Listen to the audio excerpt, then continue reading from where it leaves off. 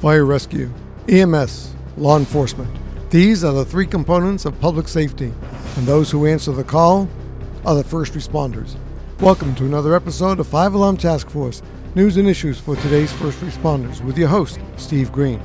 5 Alarm Task Force presents some of the best instructors and mentors in public safety today to educate, elucidate, and entertain. No topic is out of bounds, and every opinion has value. 5 Alarm Task Force is brought to you by Insight Fire Training, LLC, your best bet for fire service, thermal imaging camera training, and by the Firehouse Tribune, where you can expand your horizons in emergency services and learn to work hard, stay safe, and live inspired. And our promotional partner is Dalmatian Productions, Chief Miller Products and Sites, Hennessy Distributing, your source for the cool towel, the Firefighter Cancer Foundation, fighting to extinguish firefighter cancer since 2004, the Firefighter Cancer Support Network, Nestor Bars, and the 2019 Great Florida Fire School. Remember, our ultimate goal is for you to be safe and return home after every call. So insert those earphones or turn up those speakers. The 5 Alarm Task Force is being dispatched right now.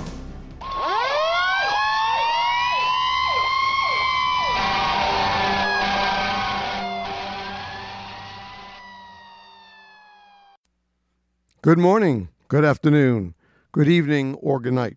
Whenever you listen, welcome to another episode of 5 Alarm Task Force, news and issues for today's first responders. I'm your host, Steve Green.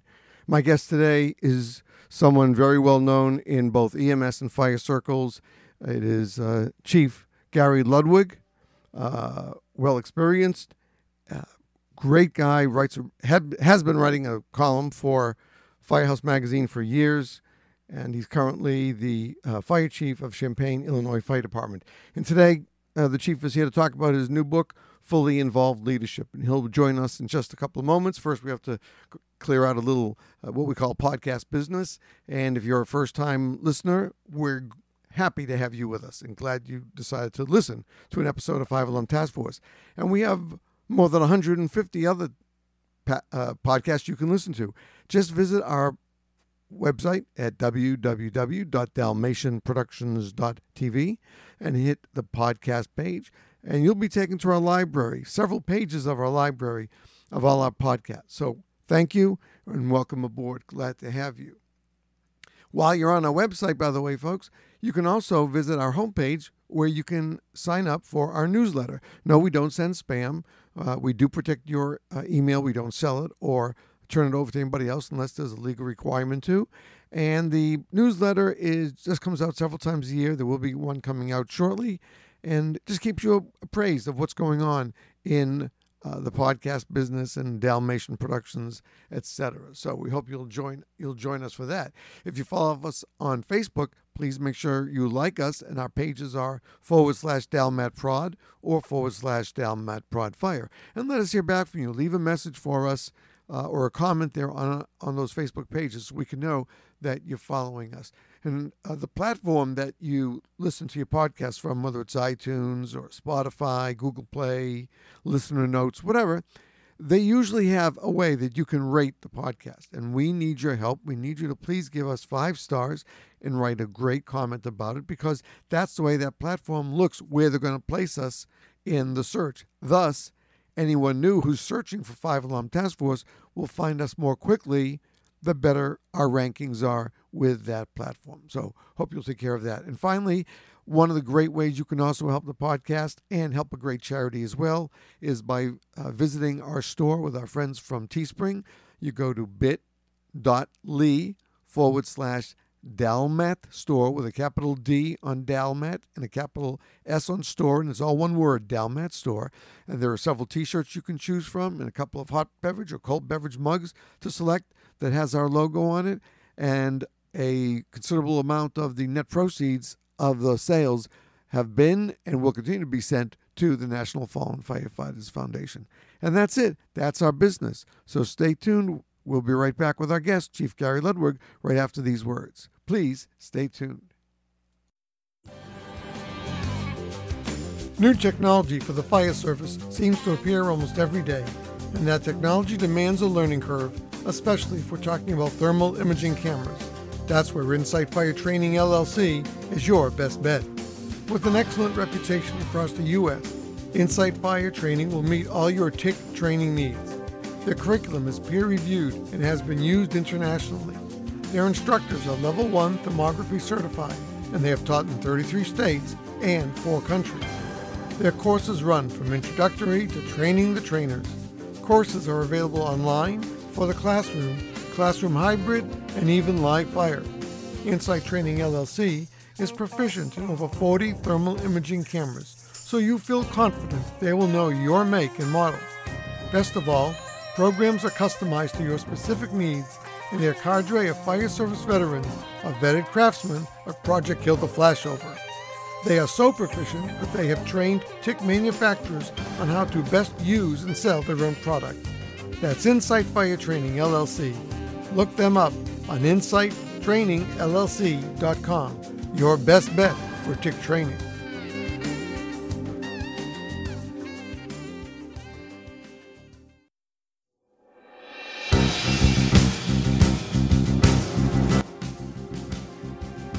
Would you like to meet up with Andy and the team from Insight Training? Well, 2019 will be the year to do it. Here's part of their upcoming schedule. May 2nd through the 5th, the VCOS Conference in Phoenix, Arizona. Instructor Andy Starnes will be speaking on spiritual survival skills for the fire service. All proceeds go to charity.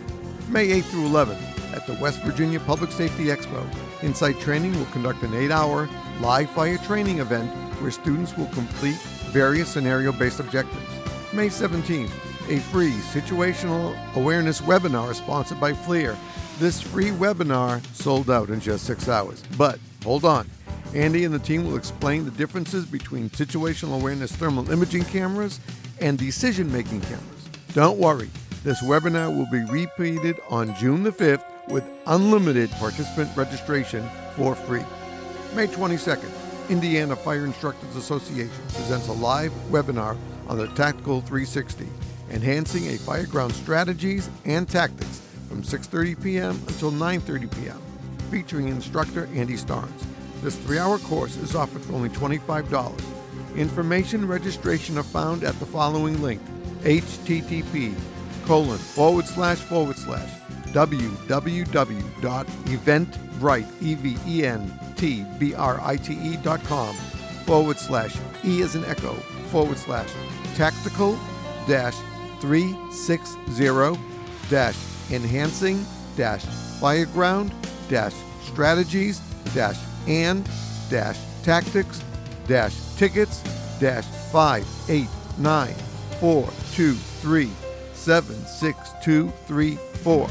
If you didn't catch that link, drop an email to dalmatprod@outlook.com and we'll be happy to send it out to you. June 5th, free situational awareness webinar sponsored by FLIR. Watch Insight Training page for the registration link very soon. June 14th, an 8-hour tactical thermal imaging classroom session in North Metro, Colorado. Details to follow. And June 19th through the 23rd, family camp at Black Mountain, North Carolina. Instructor Andy Starnes will be leading fire-based family devotions each day. Insight Training LLC, your best bet for TIC training.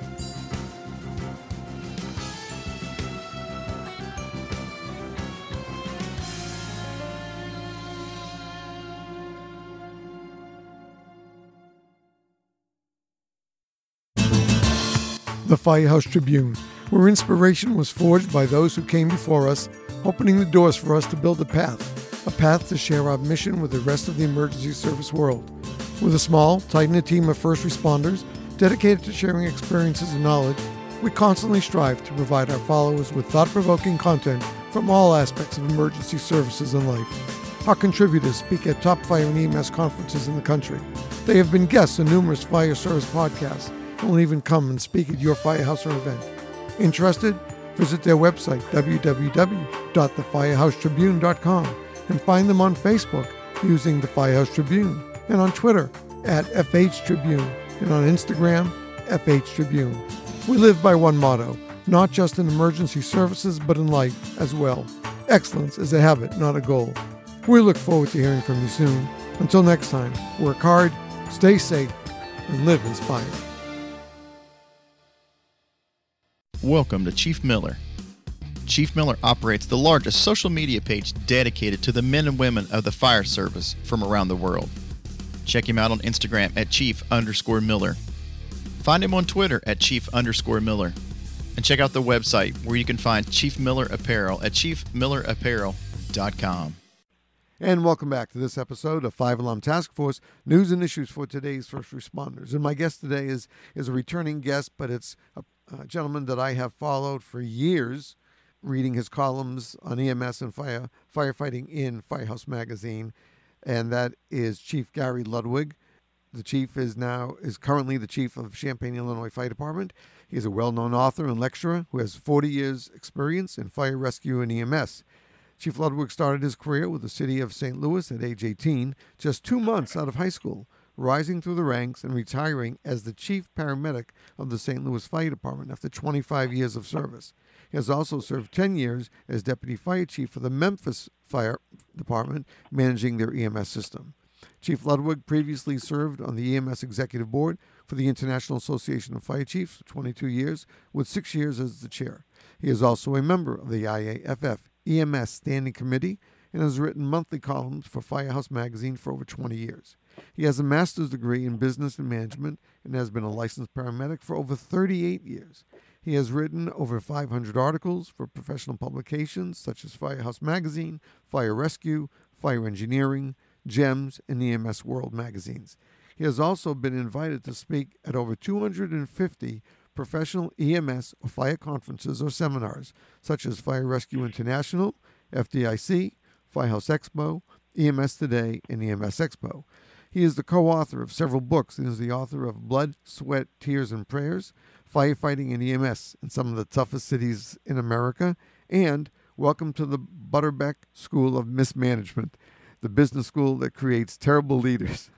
In 2014, he was awarded the James O. Page EMS Leadership Award. And if you've been in EMS for any length of time, you know that Jim Page was probably one of the greatest mentors for those of us who started in EMS back in the day.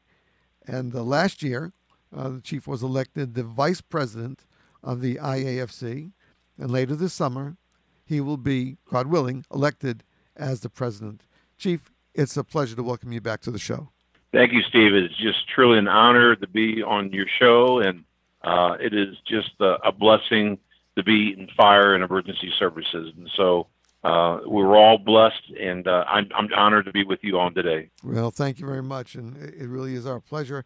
And when I didn't have a chance to read the book, folks, but I want to read a comment that I found about the chief's new book, Fully Involved Leadership. One of the fire service's most well-known and respected leaders reveals principles and events that have shaped his and other chiefs' careers and leadership values that no cookie-cutter leadership or management book can provide. The real-world experiences and lessons that are vividly detailed in his book provide a roadmap for any aspiring firefighter wishing to be promoted, a company or chief officer looking to go to the next level, or a fire chief who wishes to further develop his or her leadership skills. Fully Involved Leadership, written by Chief Gary Ludwig, addresses the tenets of leading firefighters at all ranks and levels and provides a blueprint for not only motivating firefighters but inspiring them, not showing them how much you know, but how much you care. That leadership is not a position or title. It is an action and examples, reminding you that rank does not equate to leadership, the inverted table of organization, and much more. Fully Involved Leadership is filled with powerful leadership topics and at its core addresses the values of trust, the two key qualities needed to be a fire service leader, character and competence. How to keep your emotions in check by using I before E, intelligence before emotions. How to keep from making a wrong decision. Why it is important to show honor to your firefighters. Plus a whole lot more. Chief Ludwig offers warm and engaging stories of not only his experiences, but other chief officers and how they learn from their mistakes when it comes to leadership. Chief Ludwig provides insights and hard lessons learned that makes you reflect upon the question, who would you follow if your life depended on it? And Chief, I cannot think of a better review that from all the ones I read online for the book than this one, and the point that you made that good leaders learn from their mistakes. Absolutely. And yes, that review sums up a lot. And it is. It's not a cookie cutter book. It is real life, real experiences, real solutions to everyday management and leadership issues that we face as company officers, chief officers, and fire chief officers. And these are things that I have compiled from my own experiences and from others. And Steve, one of the things that's interesting to me is that when I first started in St. Louis, I'll never forget being first couple of weeks being lectured by a senior firefighter who tried to tell me that my generation was lazy and didn't want to do anything, and we're the epitome of laziness and complacency. And after he got done telling me that, he went off and went into the bed hall and went to sleep. So that was one of my first lessons learned about how you lead by example. You want to lecture somebody about being complacent and being lazy, but then after you get done with it, you go and jump into bed and go to sleep. So, back in the day when I started back in the late 70s, the gods were the fire chief, and the battalion chiefs were also gods, and they were revered by the firefighters. Sure. And you're right. And as time went along, I realized management and leadership is not about you. It's about being a leader and putting yourself at the bottom of the chart. It's about the inverted table of organization. It's about serving those that you work with and who you lead. Right. And so, as a fire chief, although as a chief officer, as a company officer, obviously there's some respect that's due, but you are not there. Your firefighters are not there to serve you. You're there to serve your firefighters and make sure they have all the tools and all the resources and all the training and everything they need to serve what we call ultimately Mrs. Smith. Right. Mrs. Smith should be at the top of the organizational chart, and below her obviously is your firefighters and whatnot. But you as the fire chief, it's no longer about you. It is about serving your firefighters and making sure that service to the community is foremost, and also that your firefighters go home safe at the end of the day. No, that's so true, especially today with how things have changed. You and I both entered right around the same time in the mid to late 70s. Firefighting was different in those days. We weren't that worried about the organic compounds used in the plastics and other manufacturing at that time. We were concerned with the stuff that we knew, the Type A framing in the homes that we'll face, still the type of design that the house or building was made with.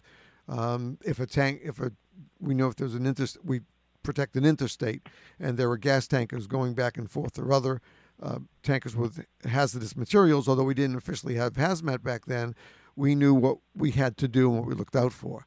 Today, as you said, it's totally different. But that angel who is on our shoulders today, looking over everything we do, the late Chief Bruno, as you said everything we do revolves around Mrs. Smith and taking care of her on her worst possible day, even if that call is only her cat is up a tree. It's still her worst day, and it's our job to not stop making deriding comments. Are we going back to that house again? We go into that old lady. It's to go and do the best we can, help calm her down, get that cat down, give it back to her, and see that smile on her face afterwards. Yeah, we're servants. I mean, you just summed it up. We're servants, and that's what we're here is to serve the public. As I like to say, it's not about self-interest, it's about public interest. Right. And you, as the leader, you should also be not only a servant to the public, but also servant to your firefighters. It's interesting. People say, well, how did you develop your leadership style? And I never realized, Steve, how my leadership style developed until I was able to one day just kind of analyze things, and it's just like, oh my God, I don't realize this. But my mom shaped and formed my leadership style. Mm-hmm. We've all had mentors, and we've all had those that we've tried to emulate in the past. I've had some good bosses, and I've had some absolutely downright horrendous bosses that actually I learned the most from on how not to be a leader. because I have worked for some people that just had no business being in leadership positions, and I'm grateful because I learned a lot from them. Sure. But when I go back and talk about my mom, one of the memories I have, of many memories of my mom, is that when I grew up in the 1960s as a young child in South St. Louis, I grew up on those 3-story brick homes that lined all those St. Louis City streets. Sure. We only had 36 inches between each house. They were all kind of compact in there. But we had an alley that ran behind our house, and the trash men, as we called them, or the garbage men, would come down twice a week and down that alley. And it's not like today where you have these lift devices that lift the trash in. They had to walk behind this trash truck and actually lift these cans and dump them into the back of the trash truck. Right. It was hot, smelly work. It was laborious work. In the wintertime, they're walking in the snow. They probably weren't paid very well because they were city workers. But when my mom would hear them coming down the alley, she would go out there with sandwiches and water and give them something to drink and eat. Wow. In the wintertime, she would go out there with hot chocolate, or she'd go out there with coffee and again sandwiches, and give them something to eat. And as I learned it, she was a servant, serving with the servant's heart others, that others would consider them beneath her. That they were people that were, well, these are just garbage men, these are just trash men, but what are you doing? You're serving them coffee and you're serving them water and sandwiches. But she was a servant, and she served them with a servant's heart. And as I went through my career, I realized I'm emulating my mother in the way she treated people and how we should treat people as leaders. That we're not the hammer and our employees are a nail. We should be a servant to our employees and make sure they have all the tools and all the resources I've said, all the training, whatever it takes to make sure that we're serving Mrs. Smith. So that's some of the foundations and the tenets behind my leadership. And it's also part and a lot of what is written in this book about how to serve as a leader. Because who would you follow if your life depended upon it? Would you follow the person who you have no faith in, that you have concerns about their leadership? Or would you want to follow someone who is decisive, has command presence, has been there and done that, and has a clear, concise, and calm voice when it comes to a crisis? Obviously, who we want to follow is that person who has that calm voice, that is concise, that has a command presence. That is the leader that we want to follow during crises. At the same time, we look to them to be a servant leader, but at the same time, we expect them to have command presence. So when we talk about fully involved leadership, which is what my book is about, it's about the entire component of being a servant leader, but it is also about being that leader when that crisis develops on those emergency scenes. That's a good point. Do you feel that, I'm not sure exactly how long the book has been out for, but do you think there are those leaders out there, I shouldn't say leaders, but let's say, chiefs, various ranks, who are going to give a little pushback because they're not going to like the term that we're servants to our department. I'm the chief. It's the ego that's more important than that. Do you think you're going to find a little pushback, or have you experienced any yet? I do. I've had people tell me, hey, I'm the boss, and I should be able to boss people around. I had one person literally tell me that, and I said, well, then you need to you need to think about what your leadership style is about, because people are only they're going to fear you, and they're not going to respect you. Right. They will be your discouraging open thought. And I'm not talking about open thought when it comes to an emergency scene, but I'm talking about how do we make our departments better? Mm-hmm. How do we advance from the current levels of where we're at and move our department forward so we can stay in tune and stay in touch with the progress that's being made with technology and strategies and tactics. And as you talked about some of the building construction that's occurring out there, how do we continue to adapt and improvise and become the better fire department that we already are? How do we do that? But when you trample people down, when you have become a dictator, and when you have those leadership tendencies, as I just described, you don't create that environment where people are encouraged and are enthusiastic about coming to work. Right. Well, that's, as we know, the old adage is, find a job that you love and you'll never work a day in your life. And many of the firefighters that I've met over the years do have that love and passion for what they do. But again, as we said, there's always that elephant in the firehouse that's called the ego. Every firehouse I've ever been to and visited, or the two that I served in, you couldn't get away from that style of leadership as well. But I think what I'm hearing and from that review is that in some way you're kind of trying to soothe that ego, and show that there's nothing wrong with having a bit of an ego, as long as it's channeled correctly into who you are as the chief of the department, and so that there's a difference between fear and awe. That's correct. That's great. You're exactly right. I love this quote by Rick Warren, and he talks about humility. You need to be humble as a leader, and humility is not thinking less of yourself. It's just thinking less of yourself. I'm sorry. It's not. Let me say that again. Humility is not thinking less of yourself. It's thinking of yourself less, is what it is. Right. That's a and there's nothing. You need to be humble as a leader. Again, I'll say it again. Humility is not thinking less of yourself. It's just thinking of yourself less. You should be thinking about others. If you got an ego, that is what it is. But at the same time, you're not thinking. If your ego is there, you're not thinking of yourself less. You just think of I keep screwing that up. That's okay. If you have that ego, it's not thinking less of yourself. Being a good leader is also thinking of yourself less. Right. That makes sense of what I'm saying. Yeah, sure. That's a great quote by Rick Warren, who has written several different books. Right. So, but yeah, you're right. You got to put your ego in check, and I've seen chiefs that have think it's all about them. And as I opened and we talked about early on, this is not about you anymore. This is about ensuring that you're delivering good public service to the citizens and making sure your firefighters go home safe. Right. In fact, that's one of my quotes, and actually in chapter 1 of the book, and I'll just quickly read it to you. It says, being a company or chief fire officer is not about you anymore. It's about demonstrating leadership by focusing on those in your organization and getting your firefighters home safe. That's what leadership is about, and that's what fully involved leadership should be all about. And so, yeah, I have 24 chapters in this book that address a variety of different types of things, and including some of the things I talked before. You said something about I before E, intelligence before emotion. Right. And that's what I try to teach chiefs.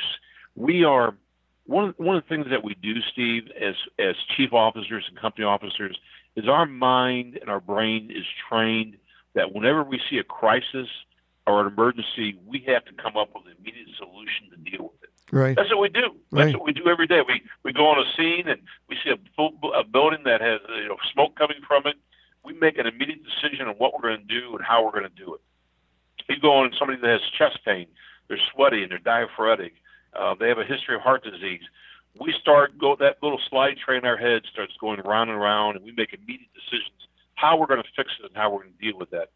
Unfortunately, that decision making and that brain activity translates into our everyday administrative positions. Right. So all of a sudden you learn that some firefighter has done something wrong. You're sitting in your office, it's brought to your attention. Immediately we think, again, because our brains are trained like this, we have to make an immediate decision. We have to react to that. We have to make some type of decision what we're going to do about it. And I've been trying to tell chiefs, just slow down, take a pause, do the I before E, intelligence before emotions. Get all the facts, learn all the facts. You're not on an emergency scene. You don't have to make a decision right now. Take a pause, take a breath. Make sure you talk to maybe your HR department, talk to your legal department, make sure you're getting all the facts before you decide a course of action on how you're going to deal with whatever information has been brought to you. And it's amazing how many chiefs just react, again, to the information that's brought to them while they're sitting in their office and make an immediate decision, and it's a wrong decision because they haven't spoke to their legal department. They haven't talked to their HR department. They haven't gathered all the facts. And so that's one of my chapters is it talks about intelligence before emotions. And that's also going to play a role in the trickle-down effect as well. When the those below you see that type of strong leadership, and let's say that guy who had to face the chief comes back and everyone said, well, what did he do to you? Did he hang you up to dry you out? That guy or girl is going to come back saying, no. He told me that, we agreed that I made a mistake, and he's going to look into it and see what we can do about it. I know I'm never going to do that again. He didn't jump all over me. He wanted to know why I did what I did, and I explained. I thought it was a joke, et cetera, et cetera. And those people are going to say, well, wait a second. This is a different type of chief. This guy could have hung him out to dry in the hose tower for what he did. But instead, he took an interest in the person and why they did it, and to see what can be done to rectify the situation on both sides of the issue. You have somebody like that. That's correct. Go ahead, I cut you off. Go ahead. Sorry, I was just going to say, you have a leader like that, a chief like that. That creates, that little glow about the chief to the rest of the department, that he could have punished this guy or girl badly and really hurt them, but he didn't. He didn't react on the emotion. He reacted on correct. Facts of what happened. And let's talk about that, he said, rather than, oh, you got to be punished and I'm going to hang you out, stuff like that. And that's the sign of a good leader. Yeah, and you kind of segue into what I want to talk about, because I talk about this in the book also, and that is that we as leaders think we have to discipline somebody every time something goes wrong. And I'm like, hold on. Do we really think some of these people are doing things intentionally wrong? And so I talk about the three uns. Either when something goes wrong, the firefighter was either unwilling to do the job, they were unaware of something, or they were unable because they didn't have the tools or the education or the training. And so one of the things you need to do is you need to look and say, what was the root causes? Maybe it was a system problem. Right. And if it's a system problem, maybe the firefighter didn't do nothing wrong, but they were just part of the system. And I'll talk about a couple examples of this. So, sure. So when I worked in St. Louis back in the day, that those were the old engine houses that were built before the turn of the century, before the 1900s. And so the doors are narrow, but as we've gone through evolution, the fire truck has gotten bigger. Sure. So, what would happen is these firefighters would back the engines into the station sometimes, and they would hit the door frame. And so in St. Louis at the time, if you hit the door frame, it was the 24-hour automatic suspension. Oof. And I used to think, well, who is intentionally backing in, knowing that they're going to hit the door frame? And, it doesn't make any sense. Right. So it was a system problem. And eventually we transitioned to let's have spotters in place. Good. So let's put spotters back there to help them back the engine in.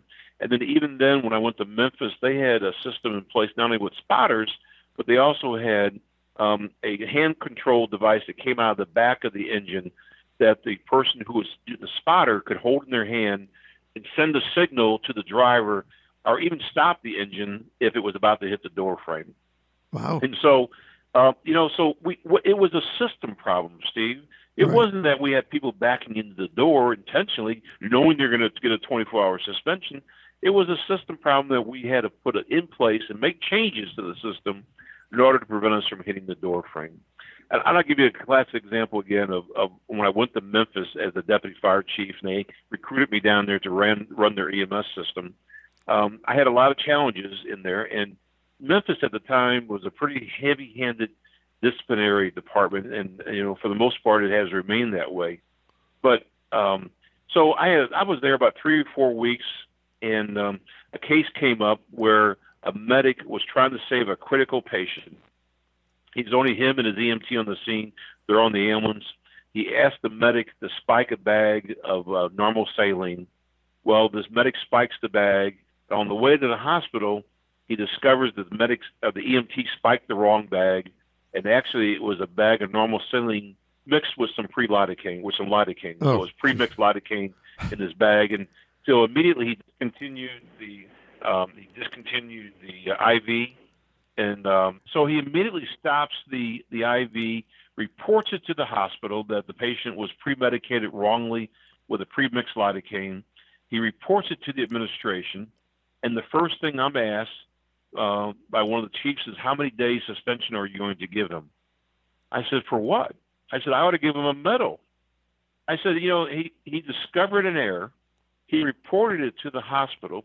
He reported it to the administration. And I said, they give the hospital the information they may need so they don't give them some adverse medication to it. Right. It lets us know about it. There's a problem. And maybe we have the bags next to each other. Maybe they're poorly labeled. Maybe the bags are too close to each other inside the IV bags are too close to each other inside the container they're being carried in. It's a system problem. If I start suspending people, you think the next person is going to report it? No, they're not going to report it. So we'll have a continual cycle of this occurring instead of fixing it. Right. And also the hospital needed it. So I want to give the guy a medal for reporting it, because he didn't do it unwillingly. It was something that might have been an unaware or unable circumstance. Steve, I've seen outstanding firefighters. I've worked with outstanding firefighters all through the years, and so have you. That these people come to work every day wanting to do good and wanting to make a difference in other people's lives. And they do something wrong because either something like this happens with an IV bag, or they hit a door frame or whatever accidentally, or they make a decision. They have a choice between A, B, or C. They choose B, and maybe A was the better choice, and we suspend them. We take that enthusiasm, that love for the job, that love for the profession, and we just rip it apart to the point where they don't, I don't care if I come to work anymore type of attitude. And that is not what a leader should be doing in the fire service. We should continue to help our firefighters grow and develop in our profession. And yes, there will be mistakes made from time to time, but I evaluate, was it done unwillingly? Were they unwilling to do the job? Did they intentionally do this knowing it was wrong? Or was it a true, honest mistake that we can learn and we can grow from? Let's fix it. As I always tell, I talked to a chief this morning in my office here. If we're talking about a mistake that someone made, I said, let's fix it and let's move on so that we don't make these mistakes again. Right. It's a continual evolutionary process of growing in our profession. And that is what we as leaders should be doing, is helping our firefighters grow. And I think you hit on a key issue, and that is that, and I've, in my real non-fire life, I've always been an educator, and I've always tried to turn a moment like that into a learning experience, rather than, even if it's a kid misbehaving in the classroom. I'll tell him to sit down once, and if he's still walking around, I'll take him up to the desk, and I'll just talk to him and try to make it a learning experience for him, rather than thinking I'm gonna penalize him, give him a writing assignment to send him to the principal's office. I don't want to do that, because then every other kid who does a little something off the behavior manual, so to speak, is going to be afraid that they're going to go to the office right away or something like that. I didn't want the kids to fear me. I wanted them to work with me as their teacher. The only way you can do that, if you're a teacher, needs to be a teacher today, constantly. Always be willing to teach someone, and every firefighter, true firefighter who's dedicated to the job, has to be open to continually learning new things. And by turning what was a misbehavior into a learning experience, that kid didn't misbehave again for the rest of the school year with me. He was fine. And when I tutored him for his bar mitzvah, he did all his work. He did a great job, and I was very, very proud of him. And after the service, I shook his hand, and I said to him, wow, look how far you've come from a year and a half ago when you were, a wild kid in the classroom, and I kept having to tell you to sit down until we had that talk. And now look at you, how far you've come. That's correct. Go ahead. That's correct. I want to hear. No, I just say you're absolutely right, because one of the chapter 11 of my book, one of the things I talk about is you should expect to make mistakes. Right. My quote here is, you should go to school on your mistakes and your failures. If you don't learn from them, you're bound to repeat them. What you were talking about there is, I like to say, is that if they see you as the hammer, all they're going to see you as you're going to see them as the nail. And if that's the only thing you have in your toolbox on how to lead, then you're a pretty poor leader. Right. Exactly. So what brought you around to the decision, I'm finally going to put this on black and white and digital format, but I'm going to write this book. It's interesting you said I enjoy writing, and so I want, again, as part of this evolutionary process, not only hoping my firefighters grow here in my department and learn and develop and become the best they can, but it's also the passion I have about let's educate our fire service leaders out there about issues and how to lead. One of the things that the military is good about is creating leaders. If you go to one of the academies like West Point or the Naval Academy or the Air Force Academy, you're not done with leadership learning and training. You have continual classes you go to.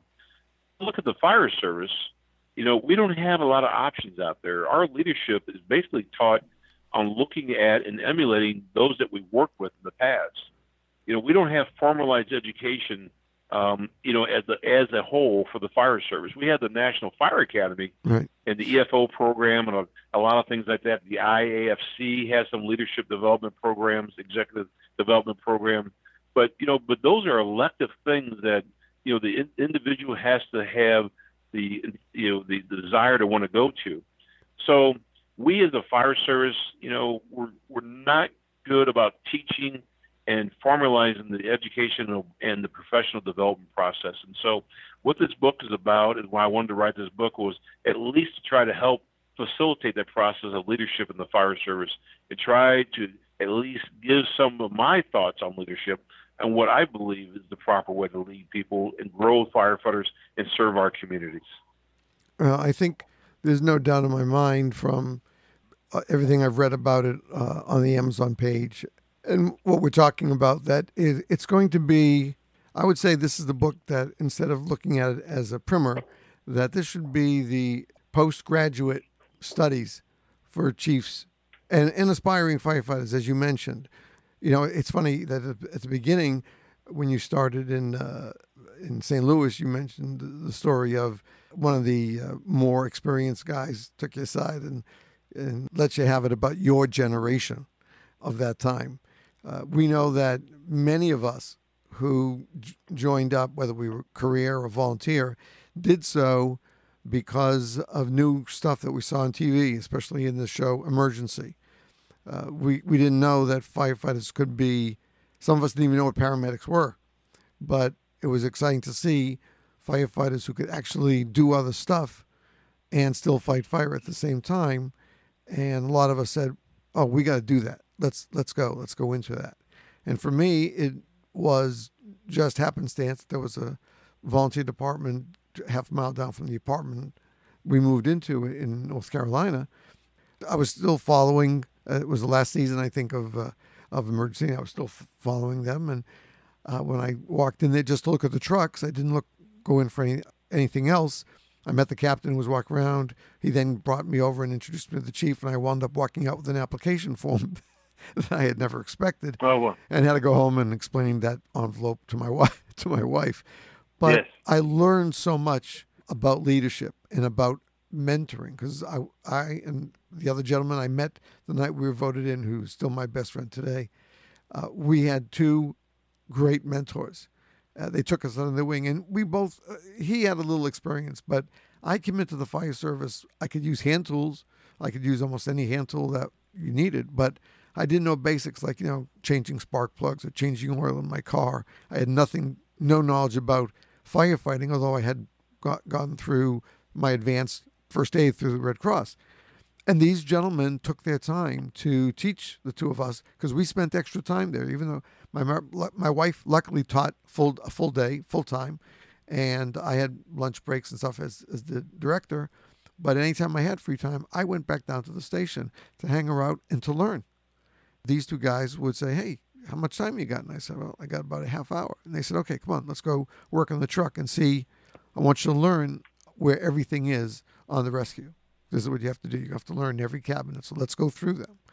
And for the 4 years I was there, that's what these guys did. The chief saw something in Rich, my partner, and I. He saw us, and he sent us to the State Fire College the first year for basic firemanship. Second year, he selected us with our mentor to go to the second year, which was we did hydraulics and engineers. third year, he sent us again. We did high-level rescue. And had we both been able to stay that fourth summer, which we done, he had moved back to Washington, D.C., got a job with Metro PD, and my wife and I were moving up to upstate New York for a new position. He would have sent us to the officer training class at the State Fire College and promoted us to captains when we returned. And I heard all about this 2.5 years ago when I was back in Greensboro visiting my friends there, and I found out the chief was still around. I didn't know at his age if he would still be around, and he was. And I went to his home, and he was out. It was like 95 degrees, and he was out in the backyard mowing the lawn on his tractor. And he came in, he saw me, and we went in, we talked for 2 hours. And it was that chief who I felt that if I was to be an officer, I would emulate. Because I never heard him berate anybody. We had some really tragic incidents that occurred, some even in the department.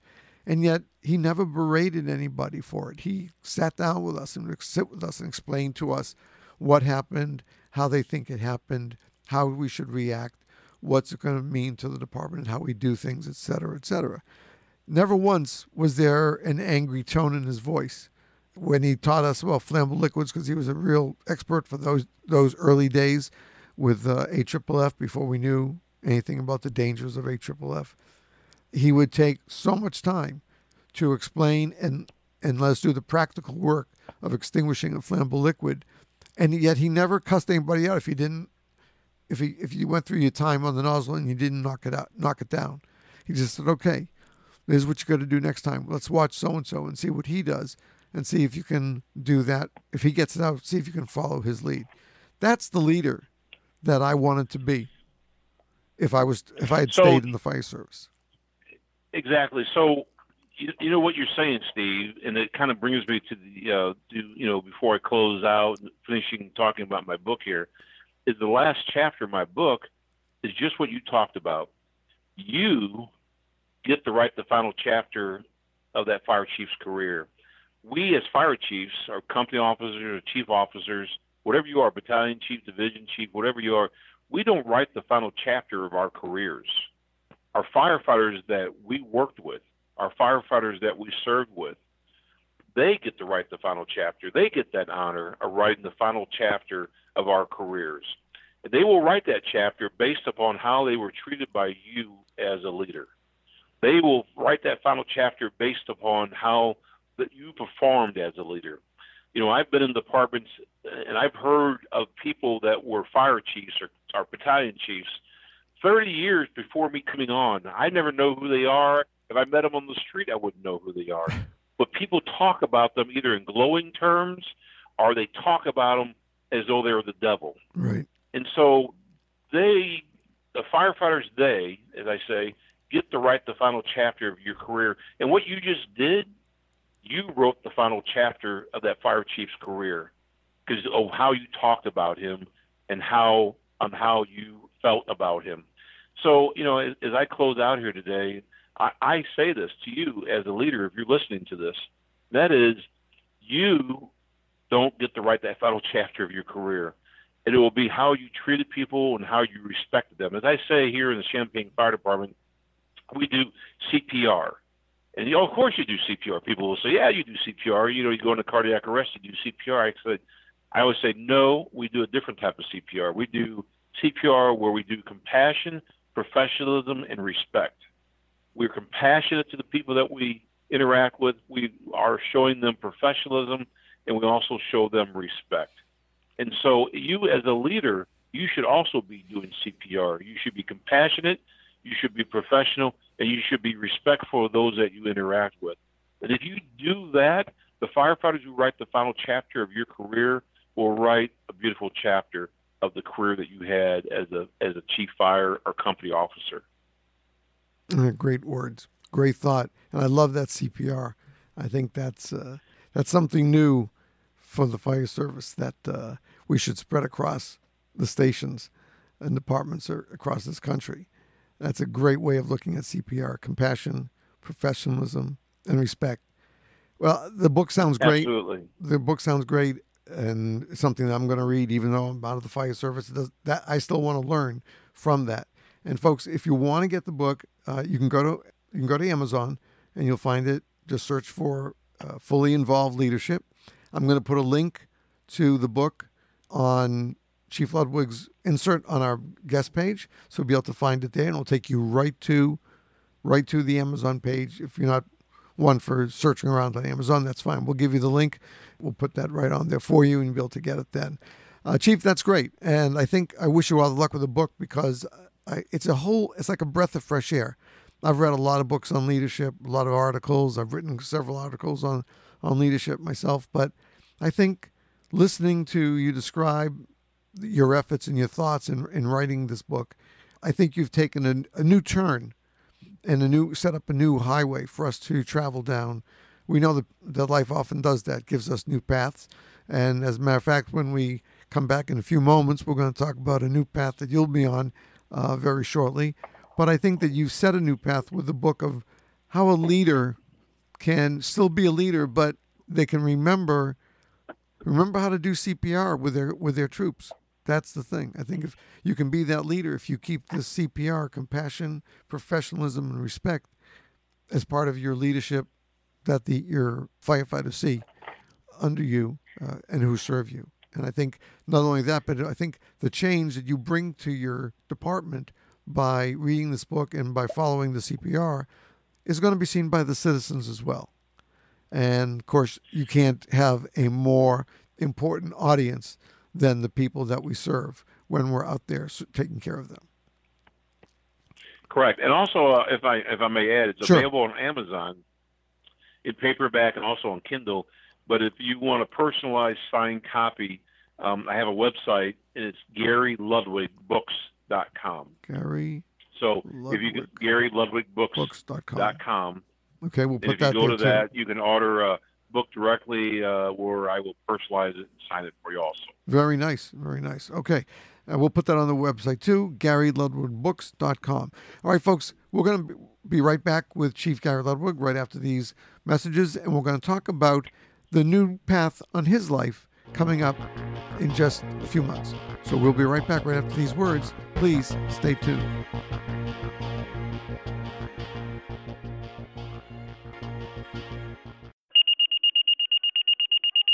The tone, sound, and the dispatcher announces stations 14 and 16, working residential structure. That was all you needed to hear. You jump up from your chair, head to the engine, and climb into the jump seat. As the cue screams, you take stock of your PPE, bunker pants, check, turnout coat, check, hood, check, gloves, check, escape line, check, SCBA strapped on, you're ready. Upon arrival, you jump off the apparatus, grab the loops of the Red Cross lane, and head for the open front door where smoke is pouring out. You make sure your buddy's behind you. You crouch low and make your way inside, your trusty SCBA mask hanging on your tool belt. What? Stop everything. What the hell are you thinking? You see it's a working room and contents fire, and the smoke is banking down almost to the floor. Who do you think you are, Superman? One breath of that crap in the smoke will damage you in some way, guaranteed. All the soot, carbon, carcinogens, and other outgassing materials will enter your body through the pores on your unprotected face. Don't be the domino, the first person down that forces everyone else to change their tasks to take care of you. Always remember, face peace on. You have comrades depending on you and a family to go home to. Face peace on. No matter where we live or no matter the season, there is always work to be done that makes us sweat. Just how can we keep cool? Well, Hennessy Distributing has the answer. Cool Towels. Cool Towels are 100% cotton towel and pre-moistened with all natural ingredients. The best part? No water is needed. Just open your Cool Towel pack, remove the towel and give it a couple of shakes, and you're all set.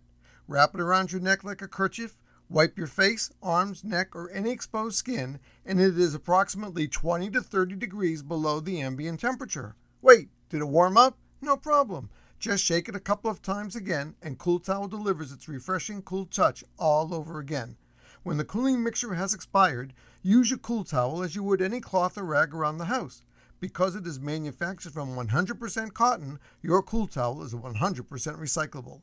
For more information or to get your Cool Towel today, visit www.cooltowel.com or call 1-800-918-8323. Remember, you're going to work and you're going to sweat. Make Cool Towel your answer to keeping cool. You're ready to call it a night. The kids are tucked in, the lights are out, and the dog's in the den. Seems all is calm. But stop. It's not all right. To keep you and your family safe in the event of a fire, we're advising you to close before you doze. Close your bedroom doors when you go to sleep. Why? Because closed doors dramatically decrease heat and carbon monoxide levels, which provide trapped occupants more time for help to arrive. And closed doors can slow the spread of the fire, increase oxygen levels, and decrease temperatures dramatically. You've invested in smoke and carbon monoxide alarms. You've practiced fire escape plans with your family.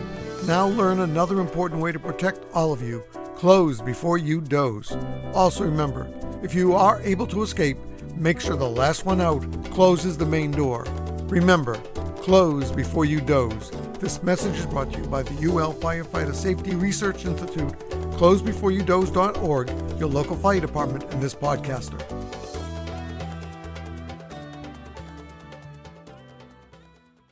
And we're back with this episode of 5 Alarm Task Force, news and issues for today's first responders. And my guest is Chief Gary Ludwig, a gentleman that I've read and followed for probably over 30 years. I started reading his columns in Firehouse Magazine. I believe I've read every one that he wrote over the years. And if you haven't, I can only say you go back and see if you can research online today, since we have that technology. Read the articles that he has written in Firehouse Magazine. Each one, whether you're a firefighter, paramedic, or an EMT, each one of those columns is going to teach you something very positive and very strong for you as a person, for you as a firefighter, medic, EMT, for you as just a firefighter in this business. Now, as we said at the end of the first segment, we had a great segue to this segment because the chief is making a major change in his life. He announced recently that this past year he was elected the first vice president of the IAFC, the International Association of Fire Chiefs, for our listeners who are in other countries. This summer, Chief, correct? This summer? You'll be in August. August 8th, actually. August 8th, Chief Ludwig will be elected to the office of president of the IAFC and chair of the board. And that's a great honor for you, Chief, one that certainly is well-deserved. But let's talk about what that's going to entail. And other than, I know you have to take a hiatus on writing the columns for Firehouse because you have a little bit more important, those are great articles, but to run the IAFC and set the goals for the job that you love and have such a passion for is going to be a new task that I'm sure you're going to face head on and go charging in like the leader that you are.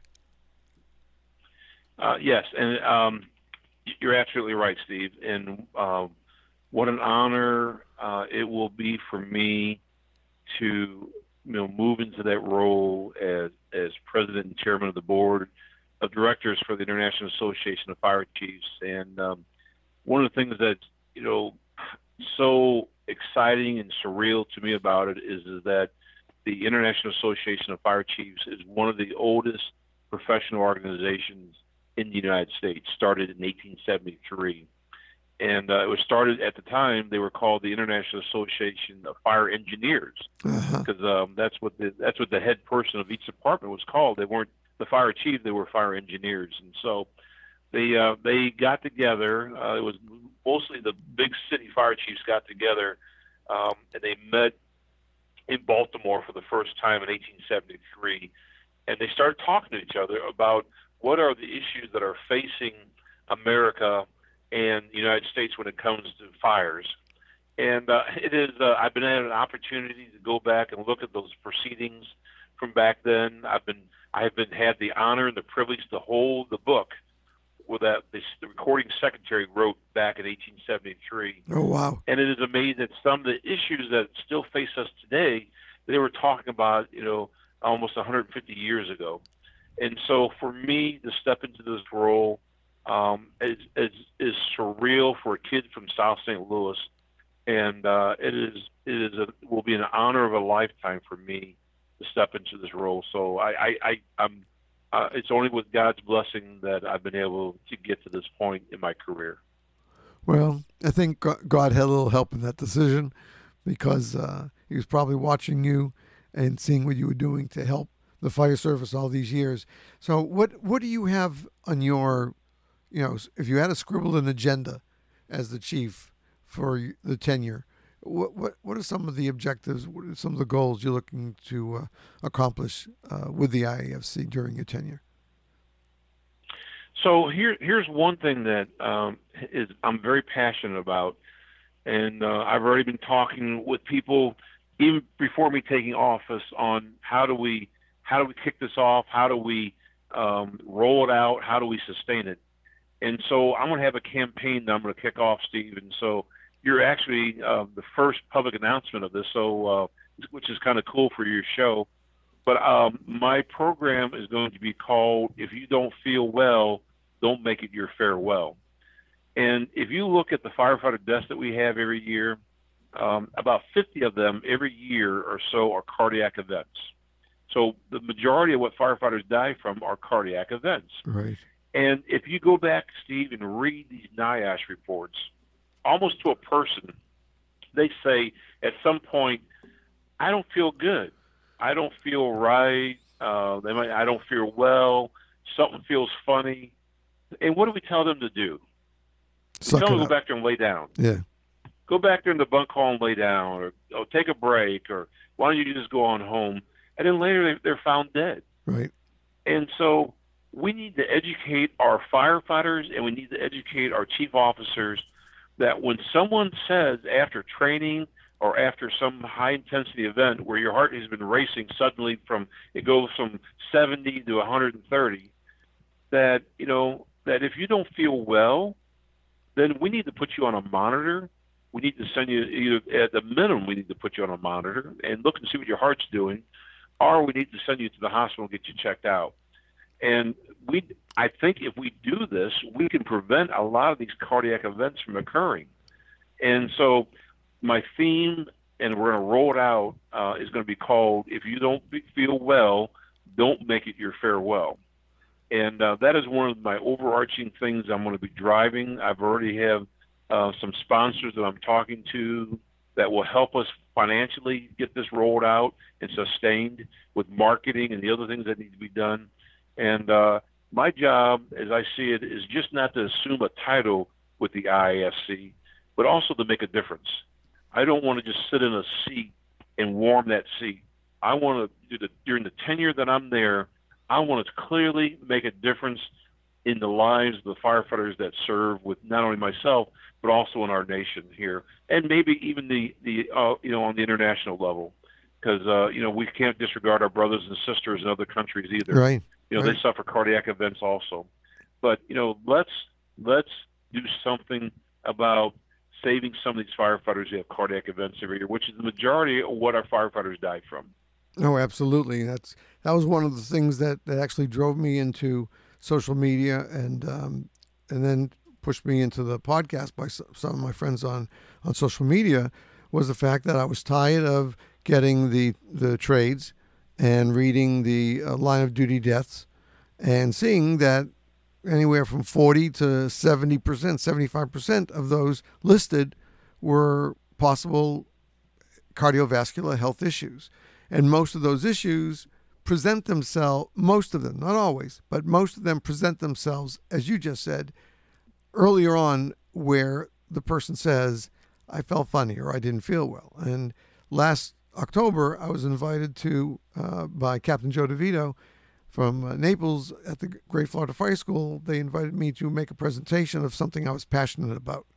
And so mine was firefighter health, and it's called the elephant in the firehouse, when ego gets in the way of the passion. And part of the presentation deals with those firefighters whose ego is so big that they have to be always, they're the loudest on that crew. Everybody knows them. They're always the jokester, but he has to be that first one through the door on the nozzle. until the time he pushes himself through, even though he didn't feel well, even on the apparatus on arrival, he just pushed it off and he goes charging through the door. But before he gets over the threshold, he collapses, grasping his chest, and he becomes what I call the first domino. Because when that first domino falls, every other domino on that fire ground falls and must do something else than what they were immediately doing before. And so I think your program, it will help get that message through and break through those egos a bit and show them how important it is to take care of themselves. Even because if they don't, they cannot take care of the citizens they protect. Absolutely. And so it's going to be an education campaign. And so, again, it's about talking about making sure our firefighters go home safe at the end of the shift, whether it's from a wall collapsing on them or whether it's from, a heart attack. I have so many tragic stories when it comes to this. Here I am in Champaign County here in central Illinois, and it was only a couple years ago there was a volunteer fire department not very far from here where it's a 43-year-old firefighter. They go on some type of call. They get back to the station, and he tells all the guys, I just feel like hell. I feel like, I use expletives, if you don't mind. I feel like shit, is what he told them. I'm sorry for, the expletive there, but that's what he said. It's okay. And they said to him, "Oh, go on, we'll clean up, you will go on home." He said, okay. 5 minutes later, Steve, they're dispatched to a crash scene, and it's him. He crashed into a tree, and he's dead. He died of a heart attack. 43 years old, volunteer firefighter. Should have never had that point where they told him just to go home. But they didn't know any better. The firefighters didn't know any better because we need to educate them about if you don't feel well, don't make it your farewell. We need to stop this paradigm, or not this paradigm. We need to stop this culture of just telling guys to go back home or go lay down in the bunk hall, whatever. Let's get them on a monitor. Let's find out what's going on with them, EKG-wise, with their heart, or at least send them to the hospital. Let's see, for all we know, they're having some type of coronary event, and we're telling them to go back there and lay down. And all of a sudden, they throw some type of R-on-T phenomenon on their EKG, and next thing you know, they're dead. They go into V-fib. Yeah. Let's do something for our brothers and sisters out there when it comes to making sure they go home at the end of their shift. That's exactly what happened to me in my department in New York. We had a tragic accident off the interstate. The van went down I think the van was carrying 11 people. We had 3 fatalities. And it was, for October, it was a very warm day in Syracuse, very warm day.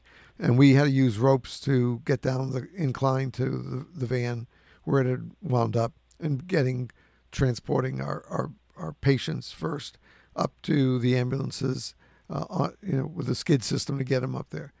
And so I was there for about 3.5 hours. And then I went back to my office to work. And I finished about 6:30, and I felt like crap. I really did. And I went down to I called my wife, told her I'm going to stop by the station for a minute, is what I told her. I didn't say anything. And I walked in, and I said, I'm not feeling well, guys. And it happened to be one of our deputy chiefs was there. And he asked me what the story was, and I told him. And he was also a paramedic. And he said, let me call the chief. I want to check on something. So he called the chief and came back. He says, you know what? We don't take care of our own well enough. So let's work Steve up. There were 3 paramedics in the station at the time just hanging around. He was one of them. And they worked it up, sent me into the hospital, and turned out I had sweated out all my salts on that call because at that time we didn't have Gatorade or anything like that, just had water, but we were just too busy to drink. And we were wearing most our gear. We weren't wearing any tanks, but we were wearing our gear because that was the rule, which was a great rule considering some of the brambles and stuff we walked through down below. And they took me to the hospital, and they gave me a couple of IVs, and I stayed overnight, and I was released the next day. But if I had, sweated out all my potassium and sodium, I wasn't that far away, the doctor said, of having a cardiac event.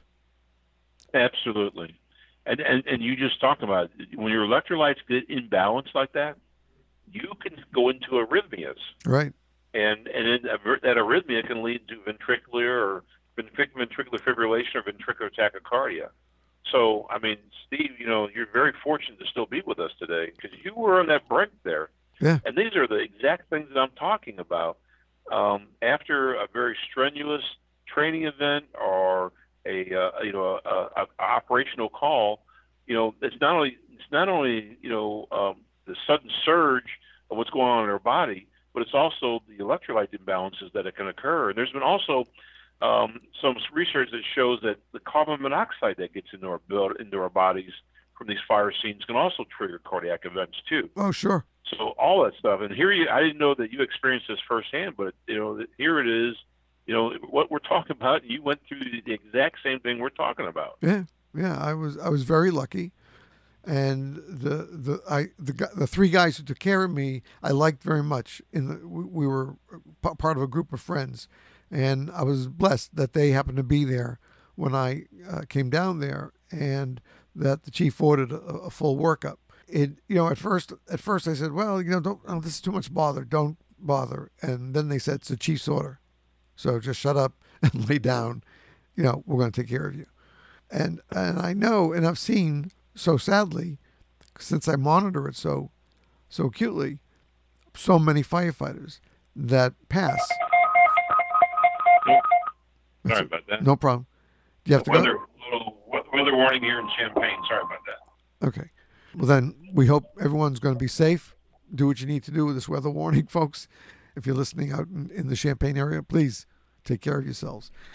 Yeah, so I think that this campaign that you're planning is so important today, and it's going to needs to break through that this different glass ceiling that I call it. This has nothing to do with wages. This is how we do our job, and we do it the correct way rather than just doing it on the emotion of responding to a call. I had a kid who just got on board the department. He was my neighbor, and we got called on a second alarm for mop up on a restaurant fire. And we're in the back, and I made sure everybody was masked up. Did you test your gear? Yeah, everyone tested the gear. Okay. And we're about halfway to the location, and all of a sudden I hear bells ringing, and I'm looking at this kid. It was his tank. He had never taken it off. He sucked the whole tank down halfway to the scene. And oh my God. Yeah, and I said, let's get this off. And I walked over to him. We're still driving there, and I said, what happened? He says, well, I thought we told us to mask up. I said, I told you to test it, not keep breathing it for the whole time. So we changed. I said, you got to calm down. This was his first real call in like 3 months that he had been on. He had reached the age of 18, and he was able to be on. So I understood it, and I tried to make a teaching moment out of it, and tell him that when you were told to mask up in a vehicle, that's to test it. Make sure we're getting our flow, make sure we have a good seal, and then shut it off and take your mask off and wait for the orders when we get to the scene. I said, so that's what you need to do from now on. And he goes, okay. And you could still see he was excited, and then he felt bad that he had done something wrong, but I didn't want to castigate him. There was nothing to be gained by, me whopping him around for doing that. It just had to be a learning moment for him. And as you said, we have to take emotion and kind of tuck it in our back pocket when we answer an alarm. We have to do what has to be done. And most of the time, the adrenaline helps us do that. We focus on what the job is. We listen for our orders from an officer or the chief, and we do what has to be done. Yeah, afterwards, when the adrenaline has dissipated from our system, a lot of that washes back over us, and we have to deal with it. And that's another topic that, of course, we on the podcast always, which is the mental health awareness for our firefighters as well, not just the physical health. And, we have some great people now involved in that campaign as well. And I think that the title of your campaign can be worked for both areas. It's going to be integral to the cancer initiative that we're all working on, and to reduce exposure to our firefighters, therefore reducing the chance of them contracting a form of cancer, where In some departments, we're winning that battle and we're doing well. In some others, they're harder to convince. And a lot of people use money as the blame, but there's a lot of things that can be done that don't cost the department or the firefighter anything. And we're very lucky in the state of Florida. The last fall, with the governor and the lieutenant governor and the chief fire official, every department in the state of Florida was able to receive an on-scene decon bucket with all the supplies they would need to start and video and printed instructions of how to do it at no cost for each apparatus in that department. All they had to do was file the form for it, and they got it for free. So if you had 5 working apparatus, you got 5 buckets. You have 3, you got 3 buckets. Whatever you needed, the state of Florida provided for you. Career or volunteer, didn't make any difference. So there are ways that we can, together, working with the leadership, the local, the regional, and the national leadership, that we can help our firefighters learn to take care of themselves better as part of your campaign and make that the umbrella for these major issues besides their actual health, wellness, and fitness for duty, plus the cancer initiative and the behavioral health initiatives. This campaign can do a great amount of good for the American fire service and maybe some of our foreign partners who listen, because we have listeners in 40 countries to our podcasts. And this campaign could be a great umbrella to encourage others to do the same thing that you want to do here in the U.S. And that's going to be very important. Yes. So, we talk about cancer and some of the other things. The IFC is on the forefront of a lot of those initiatives, along with some of the other national fire organizations, including the IAFF, right, and also the National Volunteer Fire Council, right, and the National Fire Protection Association. And one of the things that we were able to successfully get passed last year through the legislature was the Firefighter Cancer Registry, right, which will gives the Department of Health and Human Services, the legislation. We got to get it all funded now, though. Sets up the enabling legislation to allow that department to set up a cancer registry so that we can get a better grasp on the situation of what's going on with cancer among our firefighters, and how do we track that, and how do we determine the scope of what is impacting us. So we know it is, we just don't know the scope by which it is fully impacting us or the magnitude of what it's doing. And so that's what the IFF, along with other national fire organizations, have done, in the area of the cancer registry, and and we're working on so many other areas too, to make sure that we are trying to make sure that the fire service, it's fully funded when it comes to the SAFER grants, right, to the AFG grants. We're asking Congress to fully fund each one of those programs at $405 million this year. So it'll be $405 million for the SAFER and $405 million for AFG. I don't know if that will pass eventually or not, but those are things that we're asking for. We just spent last week up on Capitol Hill, right, many members of the IFC going from one Capitol Hill office to another, meeting with legislators and also meeting with their staff and talking about a lot of these issues. We had great conversations with the U.S. Forest Service also, because we realize, and talk about the magnitude of how we can partner together to address the issue of this wildland urban interface fire issue that we have. Sure. Because we know that no longer is there a fire season, but there is a fire year. Right. And not only is it just the West Coast that's being affected by wildland fires, but we're seeing it all throughout the United States. Florida experienced it, several years ago. Tennessee in the Pigeon Forge area. Right. You talk about what occurred down there last year. So this is not a problem just on the West Coast during a certain time of the year anymore. Wildland fire is an issue for all across the United States at all times of the year. And I guess the IFC has a total of 3 lobbyists that are up on Capitol Hill all the time, trying to advance the causes of the fire service and working with our Congress to make sure our firefighters remain safe and that the programs that are federally funded are funded fully, and that benefit, the fire departments benefit from that. Well, that's great, and it's great to know that we have good leaders up there and good people up there speaking for us. And I think it's important that our firefighters know that they don't just have to depend on the people that are the lobbyists and the leaders of the IFC and the other organizations. As firefighters, as citizens, you have a voice. And if we're talking about the SAFER and the other grants, you can write to your senators and your representatives and let them know, please pass fully fund the fire department grants for the coming budget year, because we need it. And you have a voice. And believe me, when these senators and representatives receive lots of emails, mails, and phone calls about certain issues, that raises the little hairs on the back of their neck to realize that some people have real interest in what's going on in Washington for their better interests, and they have a voice that they want to use.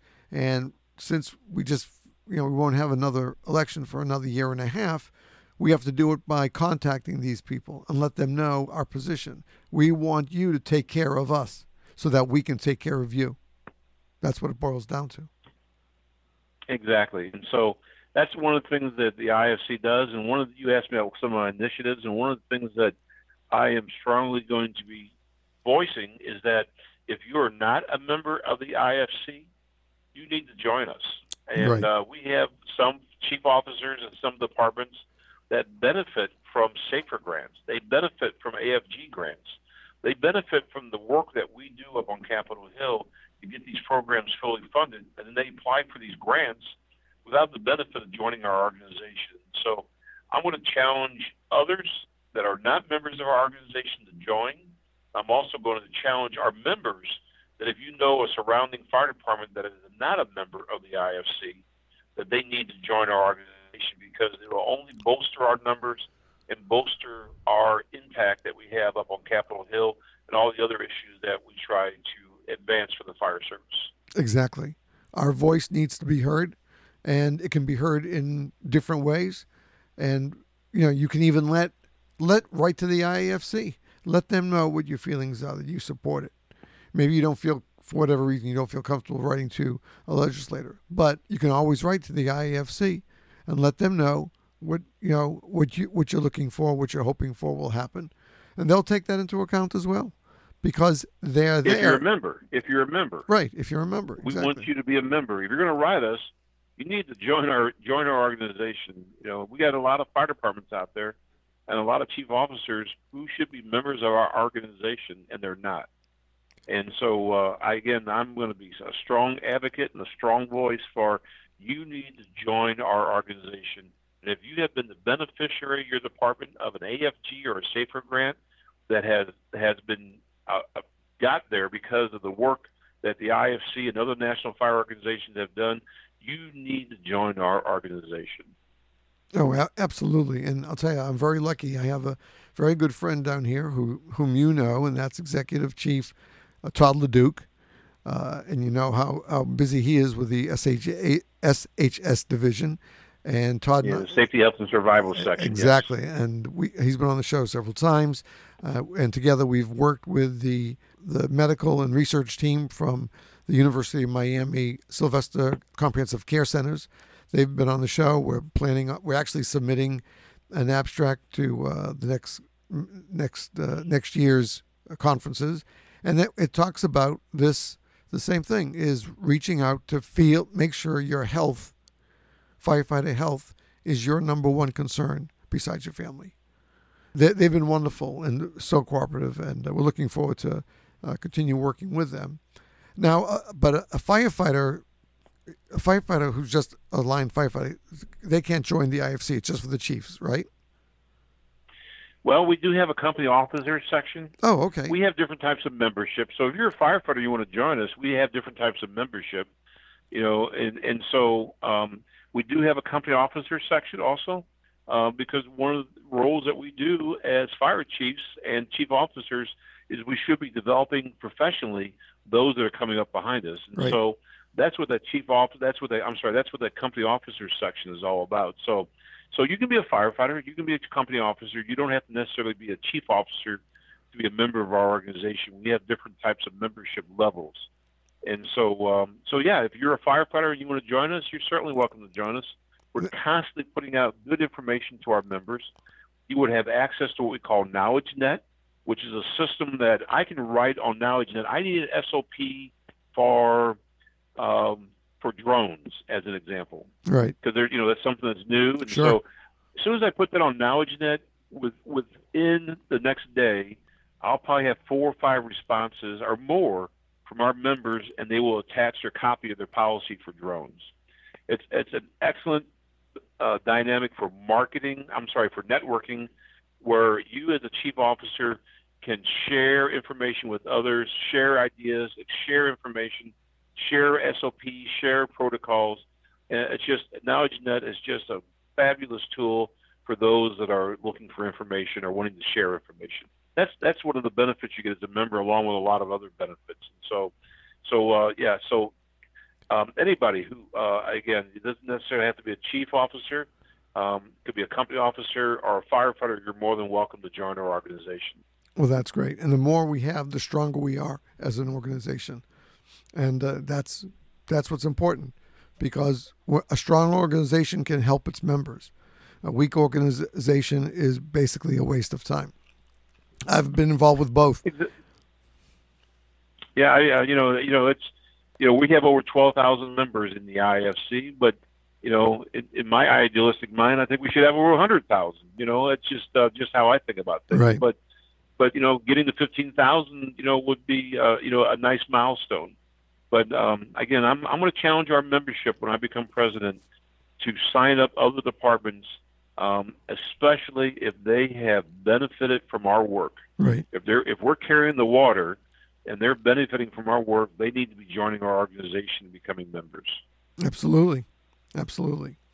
Well, Chief, this has been a great discussion today. I love what we talked about the book. There's so much there that I want to read, to learn from you.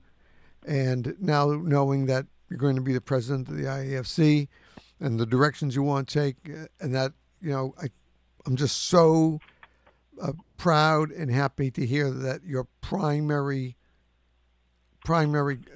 campaign is regarding firefighter health, and that's what we've needed for a number of years since we started seeing this downward curve, unfortunately, and everybody was kind of like waiting for somebody else to do something about it, and now you're going to do it under your administration with the IAFC starting in August 8th to be exact, folks. He'll be sworn in as the chief of the IAFC. So, Chief, again, my sincere thanks for taking time. I know you have a real full schedule, and I'm sure a book tour is not too far away. But I thank you for making time for the podcast and joining me. It's always a pleasure to speak with you and to learn from you. I'll look forward to reading whatever you put out to the general public while you're working at the IFC, and probably some of the luckiest people in this country right now are the people of Champaign, where you protect them, because they have a great chief who's looking out for them. Thank you. I'm honored to be the fire chief here, and I'm even more honored to work with the firefighters that I work with here. They are true servants and outstanding people, and I'm just ecstatic to work with such professionals. And so I also want to thank you for all the work that you do through your podcast to get information out there. So, Steve, you are such an asset to us to get this information out. And so I thank you for doing that. And I also thank you for allowing me to come on your podcast and talk. It's my pleasure. Soon as I saw the information, I knew this was something I wanted to have you on again for. And hopefully, maybe around midterm, we'll be able to grab you again, see how the first year went. But again, my sincere thanks to Chief Gary Ludwig for spending time with us today. We'll be right back right after these words. Please stay tuned. You're listening to 5 Alarm Task Force, news and issues for today's first responders.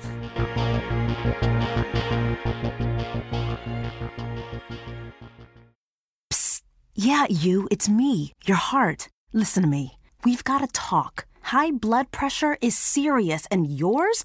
Whoa. What happened to us? We used to be so much more active. But lately, you've been ignoring me. I know you think I'm just gonna keep ticking away forever, but you're wrong. You can do so much more to control your high blood pressure. Doing the minimum isn't doing enough. I'm under a lot of pressure and can quit whenever I want. Bet you didn't know that. But I like my job. Just treat me better. Check on me. Give me something green to nibble on every once in a while. And maybe we can do some exercise on occasion. Let's get to it. After all, we're in this together. Listen to your heart. Don't let it quit on you. High blood pressure can lead to a stroke, heart attack, or death. Get your blood pressure to a healthy range before it's too late. Find out how at heart.org/blood pressure. Check, change, control. A message from the American Heart Association, the American Stroke Association, and the Ad Council.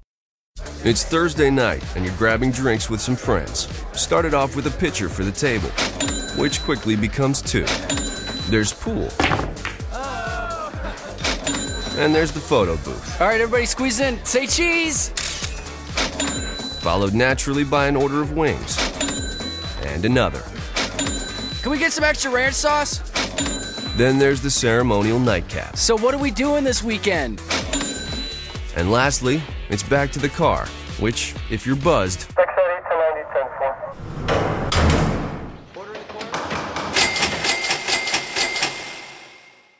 could be the most expensive night of your life. Getting pulled over for buzz driving could cost you around $10,000 in fines, legal fees, and increased insurance rates. Nothing kills a buzz like getting pulled over for buzz driving, because buzz driving is drunk driving. Brought to you by the National Highway Traffic Safety Administration and the Ad Council. Hi, this is Steve.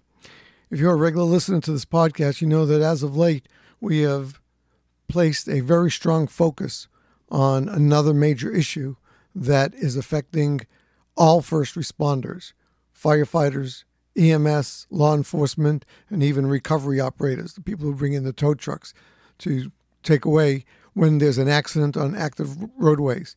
And you need to understand, folks, an active roadway just isn't an interstate.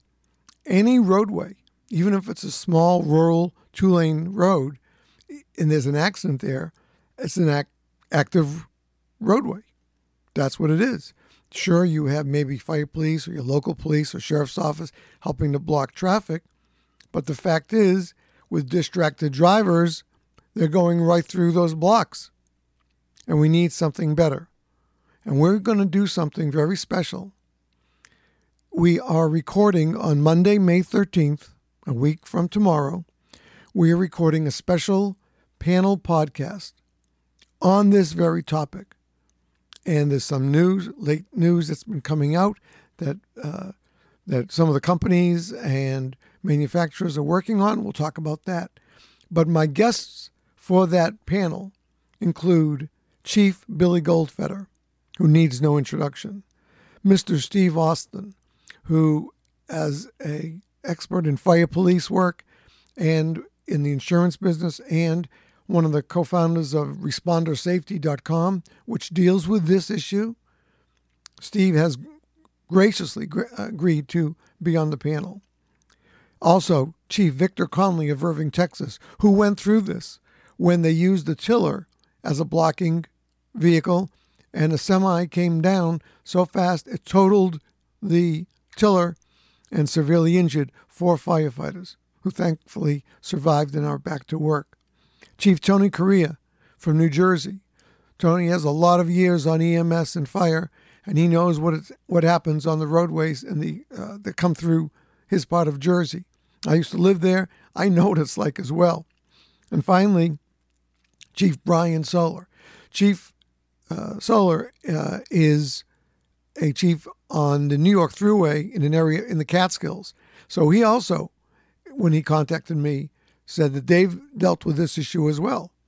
And so these 5 members and leaders in the fire service and in safety for all responders are coming together for this panel discussion. And it will drop, as we say in the vernacular, it will drop the following Monday, the 20th of May. So I hope you'll tune in, and I hope you'll encourage others in your department to tune in, especially officers and chief officers. This is going to be an important podcast, and I hope that you'll be able to pass the information around where they can listen to it. You know all the places at our website, www.dalmatianproductions.tv, or on all the podcast platforms. You can find us. Just search for 5 Alarm Task Force. So be careful out there. We're going to try to help you with this information. We have some great guests, as you heard, and it's a matter of life and death for those of us who respond to emergencies on active roadways. All of us. So may we all be safe, and let's stick around. Let's make sure everyone goes home. And that's my view.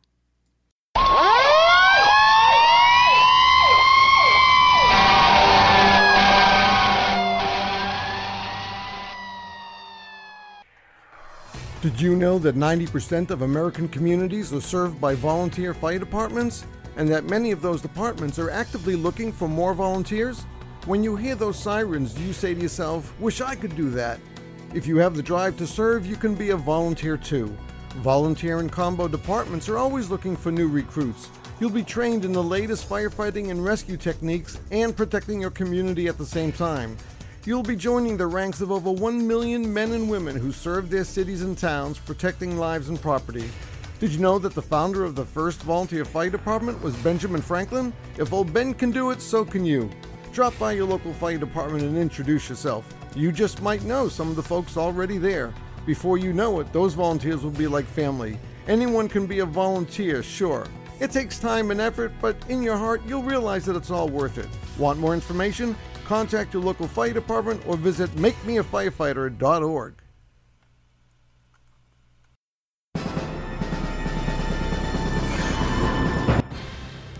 And that wraps this episode of 5 Alarm Task Force, news and issues for today's first responders. We'd like to thank our guest, Chief Gary Ludwig, for joining us to discuss his new book, Fully Involved Leadership. Did you know you can now find us and subscribe to us on iTunes, Google Play, Spotify, and most podcast platforms? Just search for 5 Alarm Task Force.